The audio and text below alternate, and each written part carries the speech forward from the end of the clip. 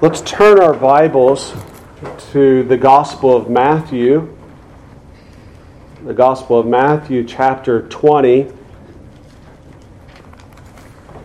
I learned during the fellowship time before church that some of you are going through in your family worship time or personal devotional time the Gospel of Matthew. I am myself in my personal devotions, and I come across chapter 20 this week, and this jumped out at me, what I want to share with you today regarding our lives as Christians.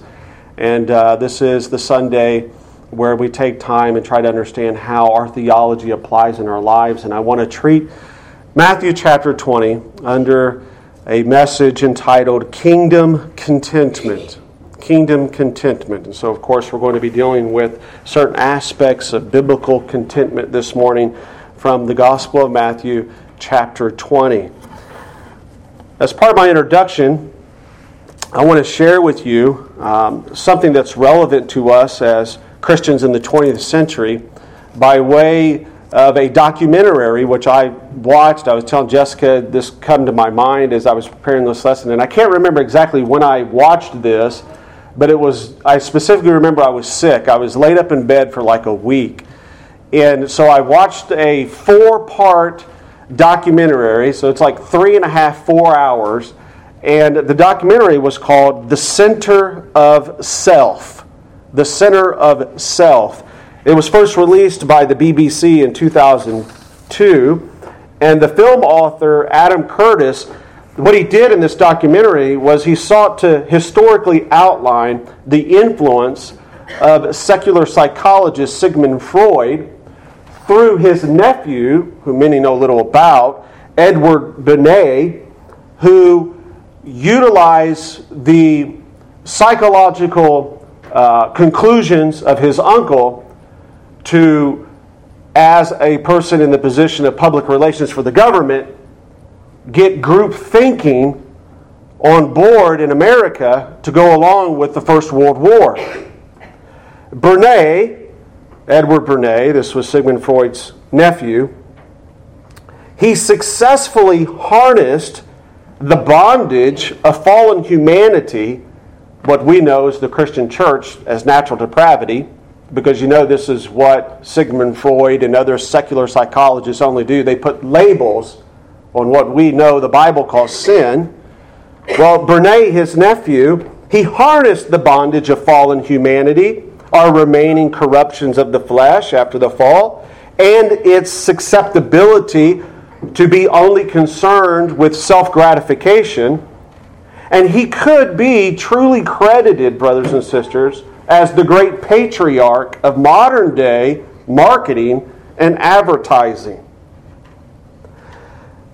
What Bernays did was, after he successfully saw how that he could promote group thinking in a society for military campaigns, as a good, greedy guy, he said, I need to take these things I've learned to the major corporations of America. Procter & Gamble, the major department stores, car manufacturers.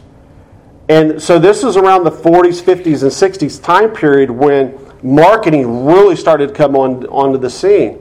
Edward Bernays was the patriarch of how major corporations began to pitch to you that what you have is not good enough, how you look is not good enough, and the restrictions of God's moral law upon you, they are shackles to your happiness and freedom. Edward Bernays, do some research. About the documentary, I would say that you do, if parents, if you're interested in watching this, you need to go through it before your children do. There is a certain level of maturity and appropriateness that has to accompany watching it. And while in my introduction, I'm not seeking to give a total review of the documentary, I just want to give you a couple operating headings that it had so that you'll see the relevancy of it as we get into Matthew 20.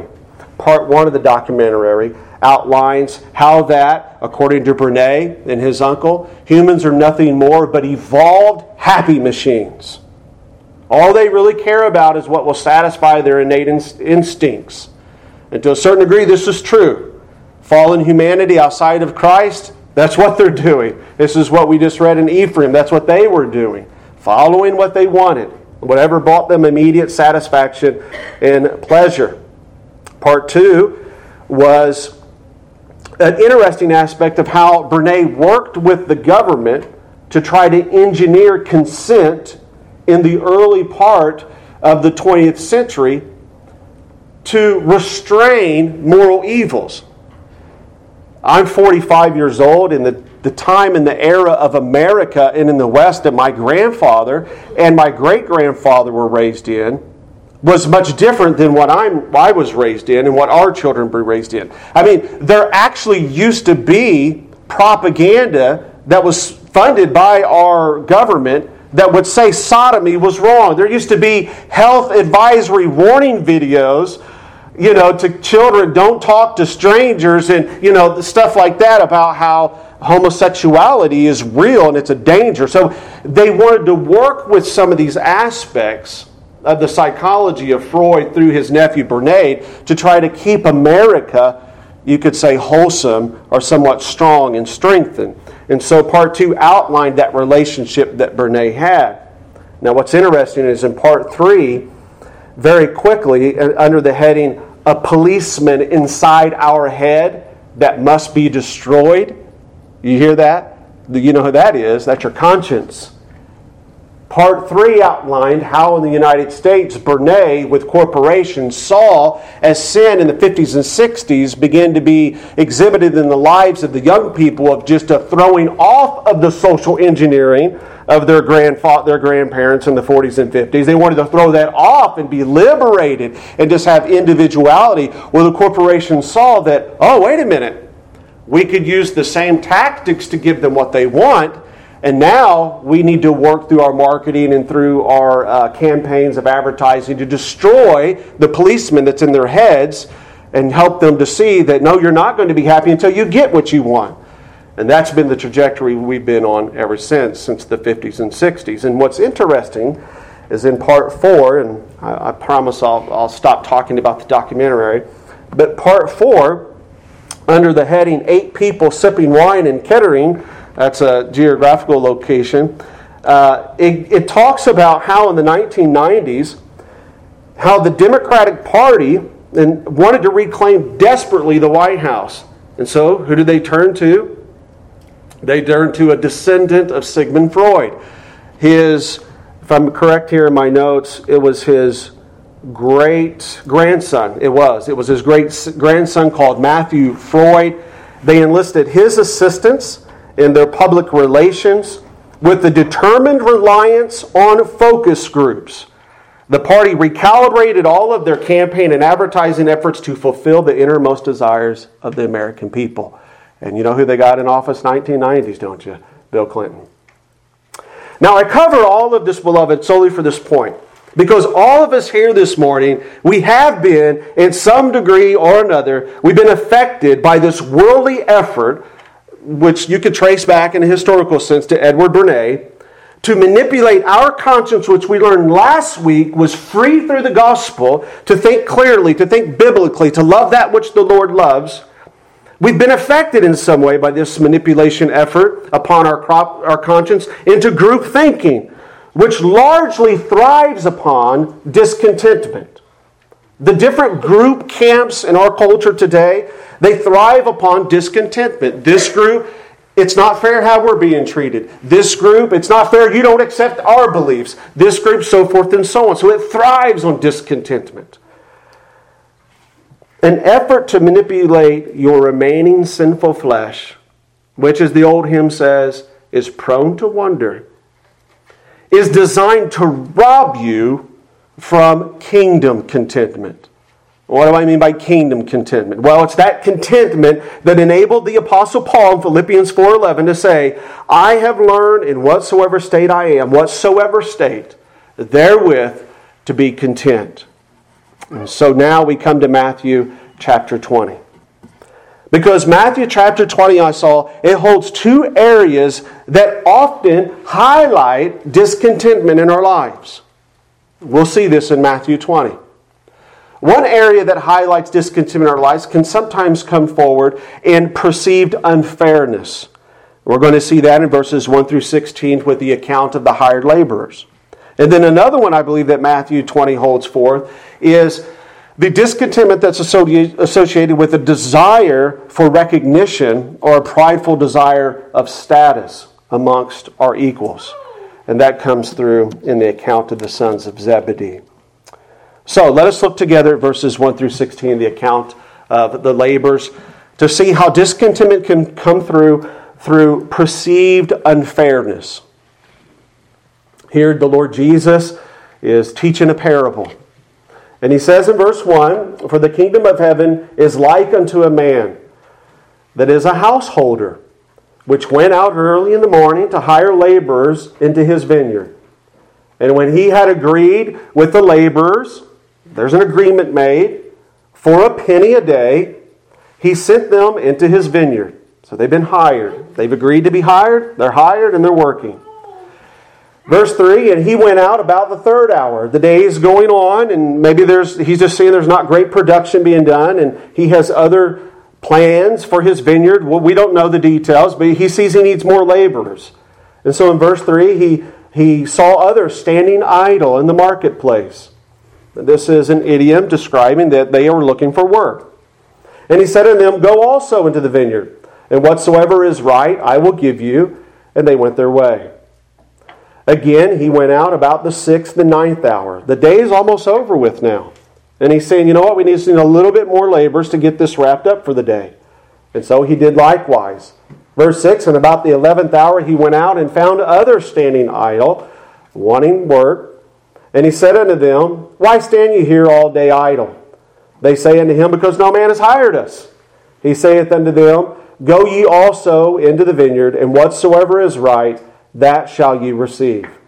Now this phrase, "whatever is right," was a way of saying what is fair for a day's wage is what you will receive. And they agree and they go to work. "So when even was come," the day's coming to an end, "the Lord of the vineyard saith unto his steward, Call the laborers, and give them their hire." In other words, what we have already agreed upon that they would work for and what they would be paid, and we need to pay up, beginning from the last unto the first. "And when they came that were hired about the 11th hour, toward the end of the day, they received every man a penny. But when the first came, they supposed," here's the perceived unfairness, "they supposed that they should have received more. And they likewise received every man a penny. And when they had received it, they murmured against the good man of the house." Verse 12, saying, "These last have wrought but 1 hour, and thou hast made them equal unto us, which have borne the burden of the heat of the day." But he answered one of them and said, "Friend, I do thee no wrong. Didst not thou agree with me for a penny?" In other words, we had an agreement. I have not done anything wrong to you. You have a perceived unfairness in your own mind. Verse 14, "Take that thine is, and go thy way. I will give unto this last even as unto thee. It is not lawful for me to do what I will with mine own. Is thine eye evil because I am good? So the last shall be first, and the first last. For many be called, but few are chosen." Notice in verses 10 and 12 the fruit of discontentment. Although these laborers agreed on their payment beforehand, they demonstrate a perceived unfairness, and thus it bred within them discontentment with what they already agreed to. And then they very quickly forgot their former position. Their former position was what? Wanting work. Their former position was sitting idle in the marketplace, wishing that they could have some work, Levi, to earn us an honest day's living so that they could provide for their family. And here they've been blessed with that. Here they've been given that. And when it comes time to receive what they've agreed to, now that's not enough. You see here very quickly how that the discontentment bred in them unthankfulness. And oh, how quickly they forgot the undeserved kindness that the vineyard owner showed upon them. Discontentment can very quickly minimize our previous position of what we desire to have, and very quickly do what? Minimize our perception of how thankful we ought to be for what we've been given. Notice in verses 13 and 14 how the vineyard owner exposes the discontentment. It's an interesting aspect. Oftentimes, discontentment can lead us to take great offense from others, the vineyard owner, who has already demonstrated that he cares for these men's welfare. He needs a job done. He's going to go to them. They need some work done. Hey, come and work for me. Now, I'm, of course, speculating here a little bit, but from what we could gather from historical data, I'm sure he was providing water to them as they were working. He doesn't want them to have a heat stroke out there in his vineyard. You see what I mean?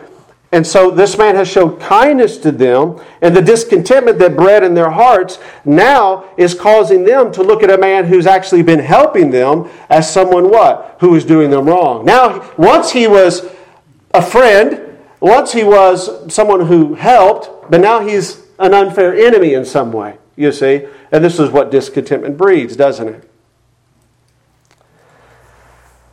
This is what is indeed taking place. And we know so because of the idiom that he uses in verse 15. Look what he says to them. He says, friends, is it not lawful for me to do with my own what I will? If I want to give the men who only worked a couple hours the same I gave you, isn't that my business? I've given you what you've agreed to work for and what I agreed to pay you. And listen what he says. He wants them to see, is your discontentment really rooted in a perceived unfairness, or indeed is it rooted in your own covetous greed of what they're getting and you're not getting? And we know this because of the idiom he uses in verse 15. He says, is thine eye evil? Now, what's he mean by that, Nolan? Do they got red contact lenses in their eyes and they look kind of, evil? You guys have seen some of those things now. Have you ever seen someone that wears those kind of contact lenses where it blacks out their whole eye? It's like, that's creepy. Why would you do that, But, what's this evil eye thing he's talking about? Well, listen how this idiom is used. Now, what do we mean when we say biblical idiom?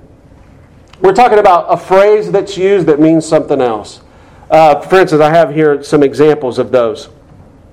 What about, you ever hear the idiom of the blind leading the blind? Right? Hey, so-and-so, it'd be like me trying to tell. Well, no, not Brother Cox. That's a bad illustration. You're to my right, and I always use you for illustrations, don't I? It'd be like, me, Brother Marsh was showing me a video. He was working this week, and he was repairing a main water break in a company, it was pretty neat how it was like, wow, I can't believe that happened, and you had to fix that. But it'd be like me trying to teach him who's never done it for the first time. He knew what he was doing. He's an expert. He goes there, he's a professional, trained, gets down there, he knows how to shut the water pressure off first, so it's safe. He starts taking it apart and he fixes it. But what if it was his very first day, and I'm the owner of the company that he's coming to repair, and he looks at me and he says, so what do you think we ought to do? And I start instructing him. Well, that's the blind leading the blind, isn't it? Well, that's an idiom. It stands for, I don't know what I'm doing, he doesn't know what he's doing, so we're going to make a mess of this thing, right? And that, of course, that idiom, a lot of these idioms in our English language come from Scripture. The blind leading the blind, comes from Matthew 15, verses 13 and 14. And then what about the skin of the teeth? I barely passed that test exam by the skin of my teeth. We get that from Job 19:20. Well, here, this vineyard owner, he's using this idiom, evil eye. And it's throughout the Bible. And we know that it's teaching us that there was a selfishness, a greediness to this discontentment that they were exhibiting. In Matthew 6:23, the Bible says, but if thine eye be evil, thy whole body shall be full of darkness. That doesn't really focus on greediness, but it certainly does when you hear how it's used in Proverbs 23. Listen. Labor not to be rich, beginning with verse 4 in Proverbs 23. Cease not from thine own wisdom. Meaning you don't labor in order just to acquire more things, is what the Proverbs teaching. Verse 5 in Proverbs 23. Wilt thou set thine eyes upon that which is not? For riches certainly make themselves wings. They fly away as an eagles toward the heaven. If you're working just to accumulate riches, and that's where your treasure is, you'll see very quick they can fly wings and go away. I read an account this week of how a man, if I said his name, you all would know him. He was made a millionaire, multi-dollar millionaire in Silicon Valley during the 80s, during the big IT boom and the internet boom and everything. He created one of the most renowned security antivirus software. And he got to a point where he sold the company for $100 million. And within a span of 10 years, the guy was in jail. It all flew away. Well, back to our point here in verse number 6 about this idiom, an evil eye, that these laborers were perhaps guilty of. And the vineyard owner saying to them, are you sure you're not saying this because you have an evil eye and I am good?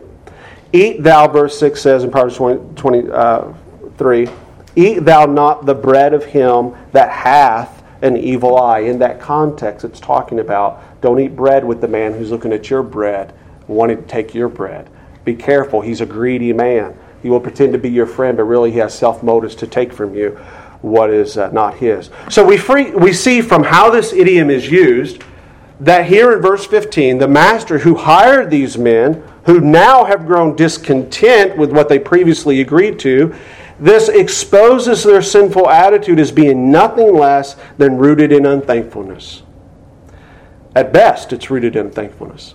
At worst, it's implying that he, a man who provided work, gave them work, paid them, shook their hand, agreed to something, a covenant with them, and gave them what they wanted, it's implying that he's a sinner. It's calling into question his integrity at worst. Now, to be clear, while we must allow the overall context for those of you who kept reading through the parable as we were reading it, we must allow the context of the parable and the summary statement that's found in verse 16 to properly be interpreted as Jesus here in this parable is teaching that there is no saint more valuable in his economy than another saint. That is the intent of the parable. That's the overall theme. If I was preaching a sermon on this, this is how I would preach it, right? But we nonetheless also see here a valuable and a basic pattern and principle of contentment, don't we?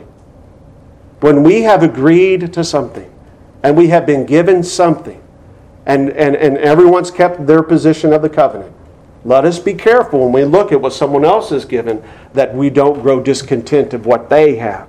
Valuable principle of perceived unfairness, how it can be quenched, how it can be thwarted, how it can be prevented from even starting. The servants were wrong to envy what the later servants were given. They were wrong in viewing their employer as an unfair or an unjust man, weren't they? Rather than murmuring in verse 11, they ought to have been thankful that God, through the vineyard owner, had granted them what they desired for that day. Well, some would be wrong to walk away from verses 1 through 16 and everything I just said and say, well, Pastor Doug, are you saying that in the local context that I'm in, where I'm hired, I should never excel to be paid more? Absolutely not. I'm not saying that. In fact, I tell a lot of young guys, and we all know this to be true, dads in here and any of us in the work environment, it's real easy to excel today and get paid more. Just show up on time, be honest and loyal, and be able to connect dots and make things happen and use some basic comprehension skills and have good, character traits. And believe me, your employer, he's going to see very quickly, hey, I want you to stick around for a long time. I'm not going to let you leave, right? Well, let us consider from the text of chapter 20 another area that often, if not mortified, can fester within our hearts and lead us to a great deal of discontentment. And I said our hearts. I know that I'm talking to a Christian community because what we see in the following verses is dealing with the apostles.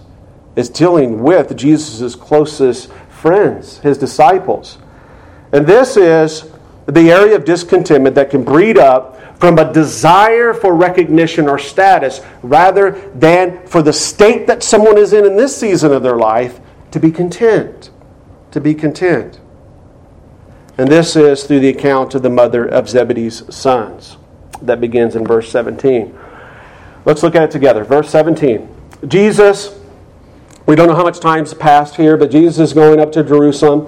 he took the 12 disciples apart in the way, and he said unto them, Behold, we go up to Jerusalem, and the Son of Man shall be betrayed unto the chief priests and to the scribes, and they shall condemn him to death, and shall deliver him to the Gentiles to mock, and to scourge, and to crucify him. And the third day he shall rise again. This is an interesting aspect here in verse 17-19, because you could imagine these disciples who are still in the process, for those who are with us during our pulpit sermon series through the Gospel of John, and anytime we're dealing with areas of the New Testament, they were still in the process of figuring out what this kingdom of heaven, this kingdom of God that Jesus kept talking about. And when he throws zingers out here like this, they're probably thinking, what idiom does this mean, you know? But we come to verse 20. So they're around him, and he's revealed to them an aspect of what he's going to do in his earthly ministry. And verse 20 comes. Then came to him, the mother of Zebedee's children with her sons, worshiping him and desire a certain thing of him. Well, what does she desire? We see that she loves Jesus. She worships him. So this is definitely a converted woman, right? She said, and he said unto her, he asked her a question, What will thou? She saith unto him, Grant that these, my two sons, may sit, the one on thy right hand and the other on the left, in thy kingdom. But Jesus answered and said, Ye know not what ye ask. Are ye able to drink of the cup that I shall drink of, and to be baptized with the baptism that I am baptized with? Now here in the Greek, the word, he's obviously using that word baptizo, that's meaning to just plunge into. You know, are you really prepared? He's not talking about water here. He's talking about the trials and the affliction that he is literally going to feel like are being poured upon him. They shall say, or they say unto him, We are able. So they respond. They understand what he's saying. Oh yeah, we're willing to do that too. Verse 23. And he saith unto them, now that they've affirmed, we're willing to go through whatever you're going to go through, Jesus. Ye shall drink indeed of my cup, and be baptized with the baptism that I am baptized with. But to sit on my right hand and on my left is not mine to give, but it shall be given to them for whom it is prepared of my Father. And when the 10 heard it, they knew what was being implied here. They were moved with indignation against the two brethren. So what was at the heart there? They were trying to elevate themselves in recognition and status over the other 10, weren't they? And they even admitted, Natalie, that Jesus, we're willing to do even whatever it takes. Whatever a baptism of affliction is going to be sent upon you, we're willing to go through that as well, just so long as we could be elevated at the seats of honor on your right hand and your left hand. Well, first of all, who in the world is this person with this cool name named Zebedee? I mean, last week, you know, we had a really cool name in the Bible as we were going through our lesson, Tychicus. Now we got Zebedee. Well, although the name Zebedee is mentioned often in the New Testament, there's very little we know about the man. His name's mentioned almost entirely in connection with his two sons here. Naomi, in your little Bible we were looking through before church, they had the pictures of the apostle, James and John. These are considered the sons of thunder, right? Well, these are Zebedee's sons. We do know that Zebedee was a fisherman by trade, and when Jesus was walking by the Sea of Galilee, he called James and John, Zebedee's sons, who are being referenced here today, who were, quote, in a boat with their father Zebedee preparing their tents. And that comes from Matthew 4:21. And we know from that account that James and John immediately left their father to follow Jesus. And so we can rightfully deduce from that Zebedee knew of the ministry of Jesus. He had heard about the ministry of Jesus. And to a certain degree, knowing from Jewish culture, he totally approved of his sons who were fishermen to become disciples of a rabbi, which would have definitely helped them in the community and helped them in status. So there could have been, we can rightfully say, perhaps an issue within their family culture that being fishermen just wasn't enough. Yes, son, hurry up. Go with him. He's a rabbi. Look, he's a teacher. He's a great teacher. That's to help you in society to become more than just a fisherman. That is speculation, I present that. But building up to what we see the mother does, it's a logical deduction. Well, Zebedee, here we're learning about his wife, was married to Salome. Beautiful name, isn't it? I haven't heard that name in a long time, Salome. Salome was his wife.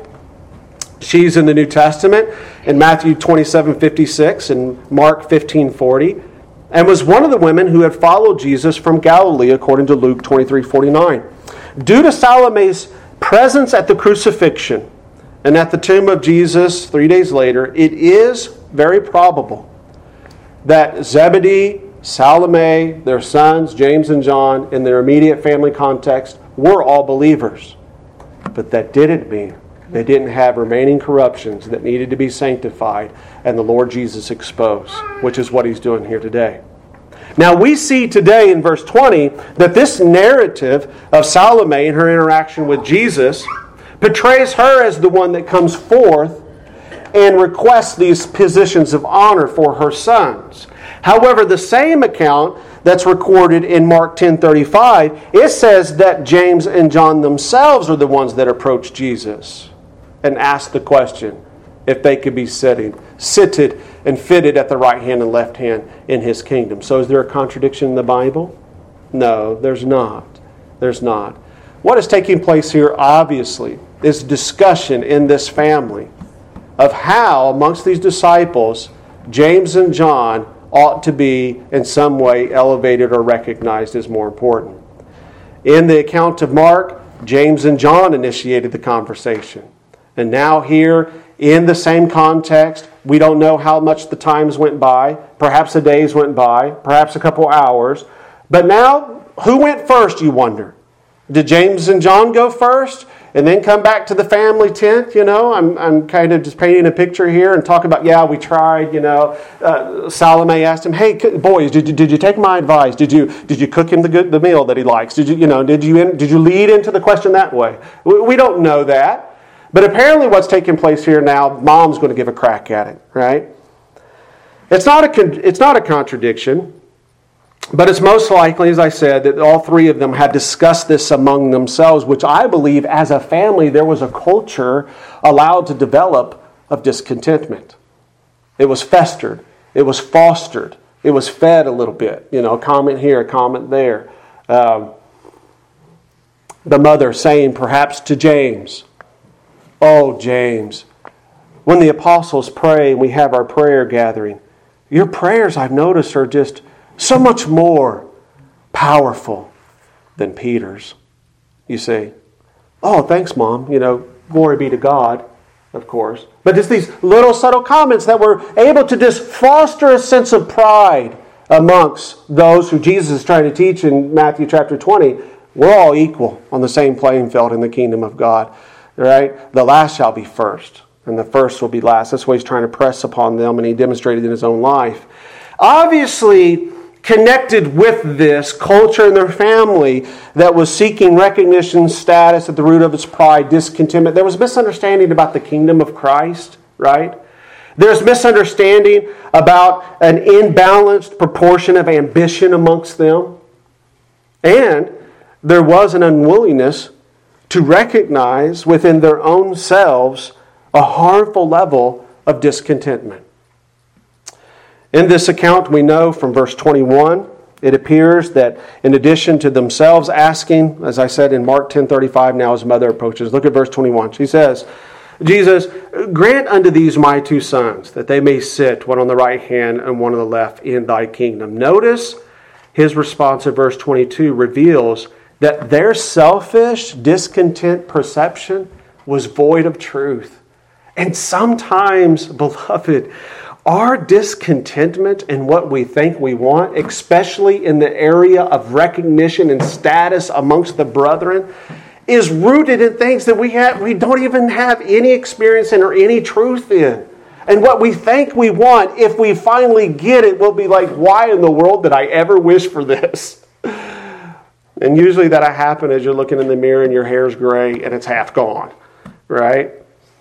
Jesus said, we know that it was rooted in ignorance, because in verse 23 2, he said, "Ye know not what ye ask. You know not what you ask."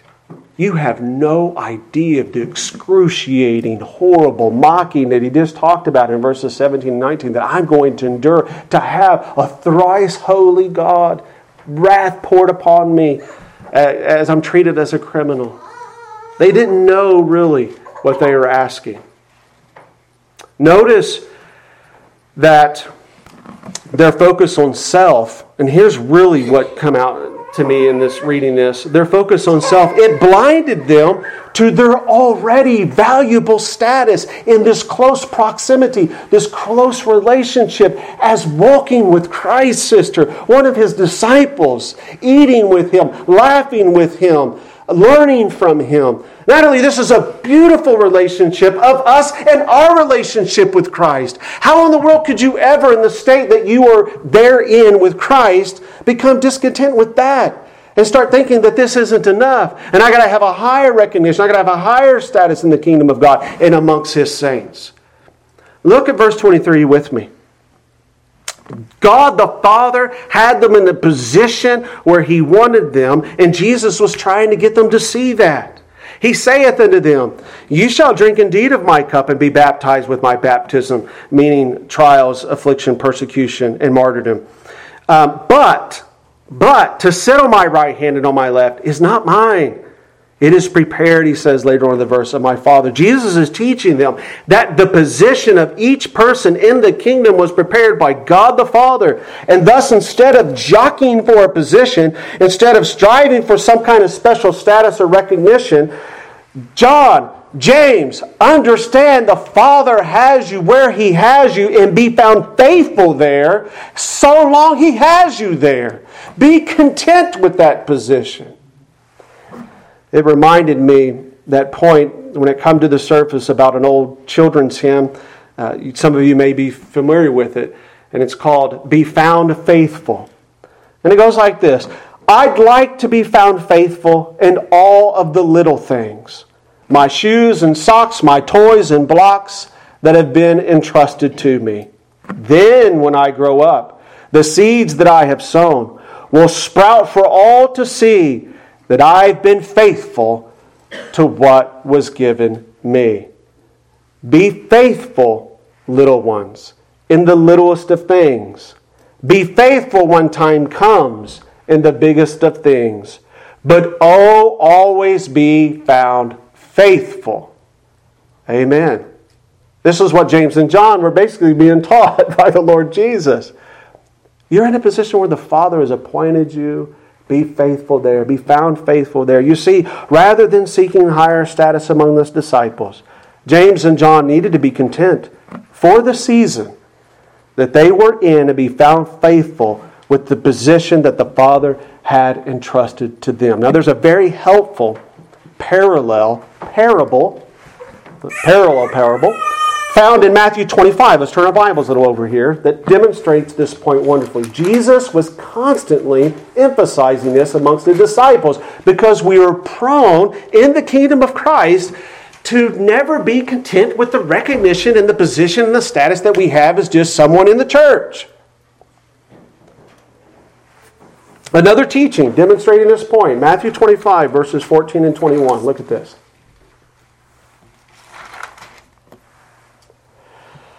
"For the kingdom of heaven is a man traveling into a far country who called his own servants and delivered unto them his goods. And unto one he gave 5 talents." You know the story well, I'm sure. "To another he gave 2, and to another 1, to every man according to his several ability, and straightway took his journey." Here's the rich man, right, who's got some means. He's going to go away. According to their several abilities, their position in his servanthood, he gives them what they can handle. Some can handle more. He's got a disposition, he can handle more talents than the next one. And even one who, the wise ruler of the house, he understands, you know what, according to his disposition, according to his gifts, he can only handle but one. But I'm sure he's going to be found, I'm trusting just one to him. The narrative goes on, then he that had received the 5 talents went and traded with the same and made them another 5 talents. He did some wise investment here. Verse 17, and likewise he that had received 2 talents, he also gained another 2. But he that had received 1 went and digged in the earth and hid his Lord's money. And after a long time the Lord of those servants, he cometh, and he reckoneth with them. He's calling them to his presence to want to know, what did you do with the money? Did you keep it safe? Did you make more money with it? What did you do with it? And so he that had received 5 talents came and brought other 5 talents, saying, Lord, thou deliveredst unto me 5 talents. Behold, I have gained beside them 5 more talents. His Lord said unto him, Well done, thou good and faithful servant. Thou hast been faithful over a few things. I will make thee ruler over many things. Enter thou into the joy of thy Lord. Verse 22, he also that had received 2 talents came and said, Lord, thou deliverest unto me 2 talents. Behold, I have gained 2 more talents beside them. His Lord said unto him, Well done, good and faithful servant.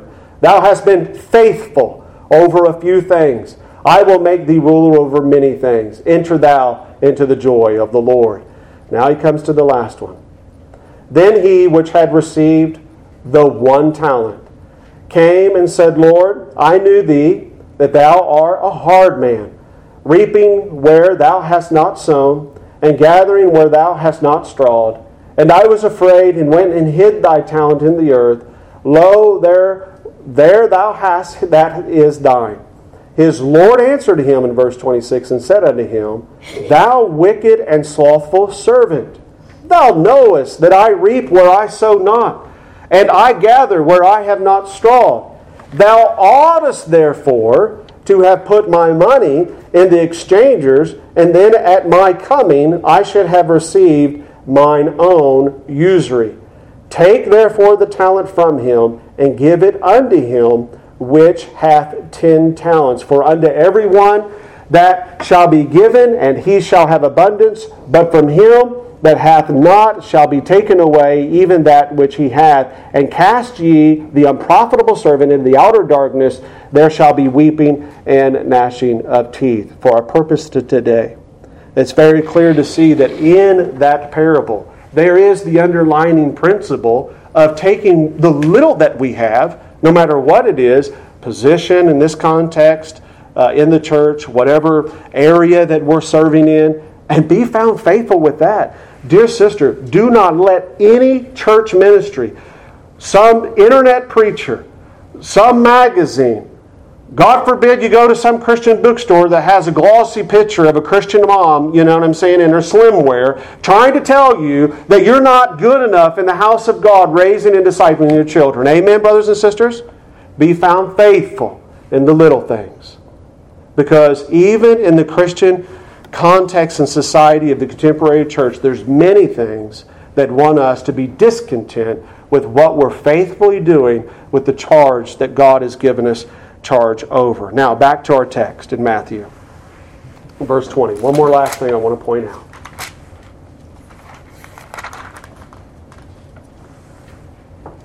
Notice, beginning in verse 30, the contrast of the desire between those who don't have Christ and the disciples. The narrative continues on after this interaction with the mother of Zebedee's sons. And behold, 2 blind men, verse 30 we pick up, were sitting by the wayside. These blind men, they don't have Christ. They've heard of Christ. They know that He can relieve their blindness. They heard that Jesus passed by, and they cried out, saying, Have mercy on us, O Lord, thou Son of David. And the multitude rebuked them because they should hold their peace. But they cried the more, saying, Have mercy on us, O Lord, thou Son of David. And Jesus stood still and called them and said, in a question form, the same question He asked the mother of the sons of Zebedee, What will ye that I shall do unto you? What do you want? But notice their answer. They say unto Him, Lord, that our eyes may be opened. So Jesus had compassion on them. He touched their eyes, and immediately their eyes received sight, and they followed Him. Notice the contrast to those who were the closest to Christ, were the most blindest to what they really needed in Christ. And here you have people without Christ, focusing and crying out, what they really need, and that is to have mercy. In their context, it was to be able to have vision to see. But what is our context today? What are we focusing more on that really is not going to help us to be faithful in what we've already been given and the role and the position we have in His kingdom? I think that's the lesson to walk away from today. As brothers and sisters, let us guard our hearts in the area of kingdom discontentment with the contrast to that, which is true biblical contentment. Amen. Let's close with a word of prayer. Our Holy Father, we do thank you, Lord, for your wisdom and in your ways. How, God, you work all things out in our lives. Lord, you orchestrate in our lives the different events, the different interaction, the different providential circumstances, Lord, that are used by your hidden, loving, fatherly hand to lead, to guide, to prune, to mature, to grow, and to nurture. And oh, Lord, you have us in the position that we right now are in, all of us here. And I pray, oh God, for anyone, Lord, this was just a text that came to the surface as I was in my devotion this week, and I pray, Lord, that we see it as just a general exhortation for all of us, oh God, Lord, to really focus on what are we praying for. What does our prayer life look like? What's at the forefront of our prayer life? Lord, I pray, first of all, for myself, that the front of my prayer life is not that I'm elevated amongst fellow pastors. I pray that it's not that I would be elevated amongst even the brethren here that I stand next to and humbly serve every Sunday, Lord, that I'm on the right hand or the left hand of your throne. Oh God, I pray that all of us at the forefront of our prayers is like these blind men. Oh God, continue to have mercy upon us. Help, I pray, the sisters in this church, Lord, to have mercy upon them in fortifying and insulating, oh God, the place and the position you have them in the state of your kingdom now. The young men and the young women in this church, Lord, have mercy upon them, that they would be content in the season of their life and the status and the position where you have them in now. Let them be those faithful servants with one talent that will be found faithful. Dear Lord, not one who in fear or in some misunderstanding of service, Lord, squanders the talent you've given them. I pray, oh God, for the husbands in this church, the young men in this church, oh God, that you would give us a contentment of being faithful in the little things. Help us to be the salt and the light in this world in which we live, going out in Egypt every day. Let us be found faithful. Help us, oh God, we pray, to squash all the Edward Bernays lies in our culture that are constantly telling us we don't have enough, we don't look good enough, that our church isn't big enough, that we don't have this and that, and grow within us discontentment. Protect us, oh God. Have mercy upon us from these wicked wiles of the devil. Help us to have kingdom contentment. We bless you, Lord, and we thank you. In Jesus' holy name, amen.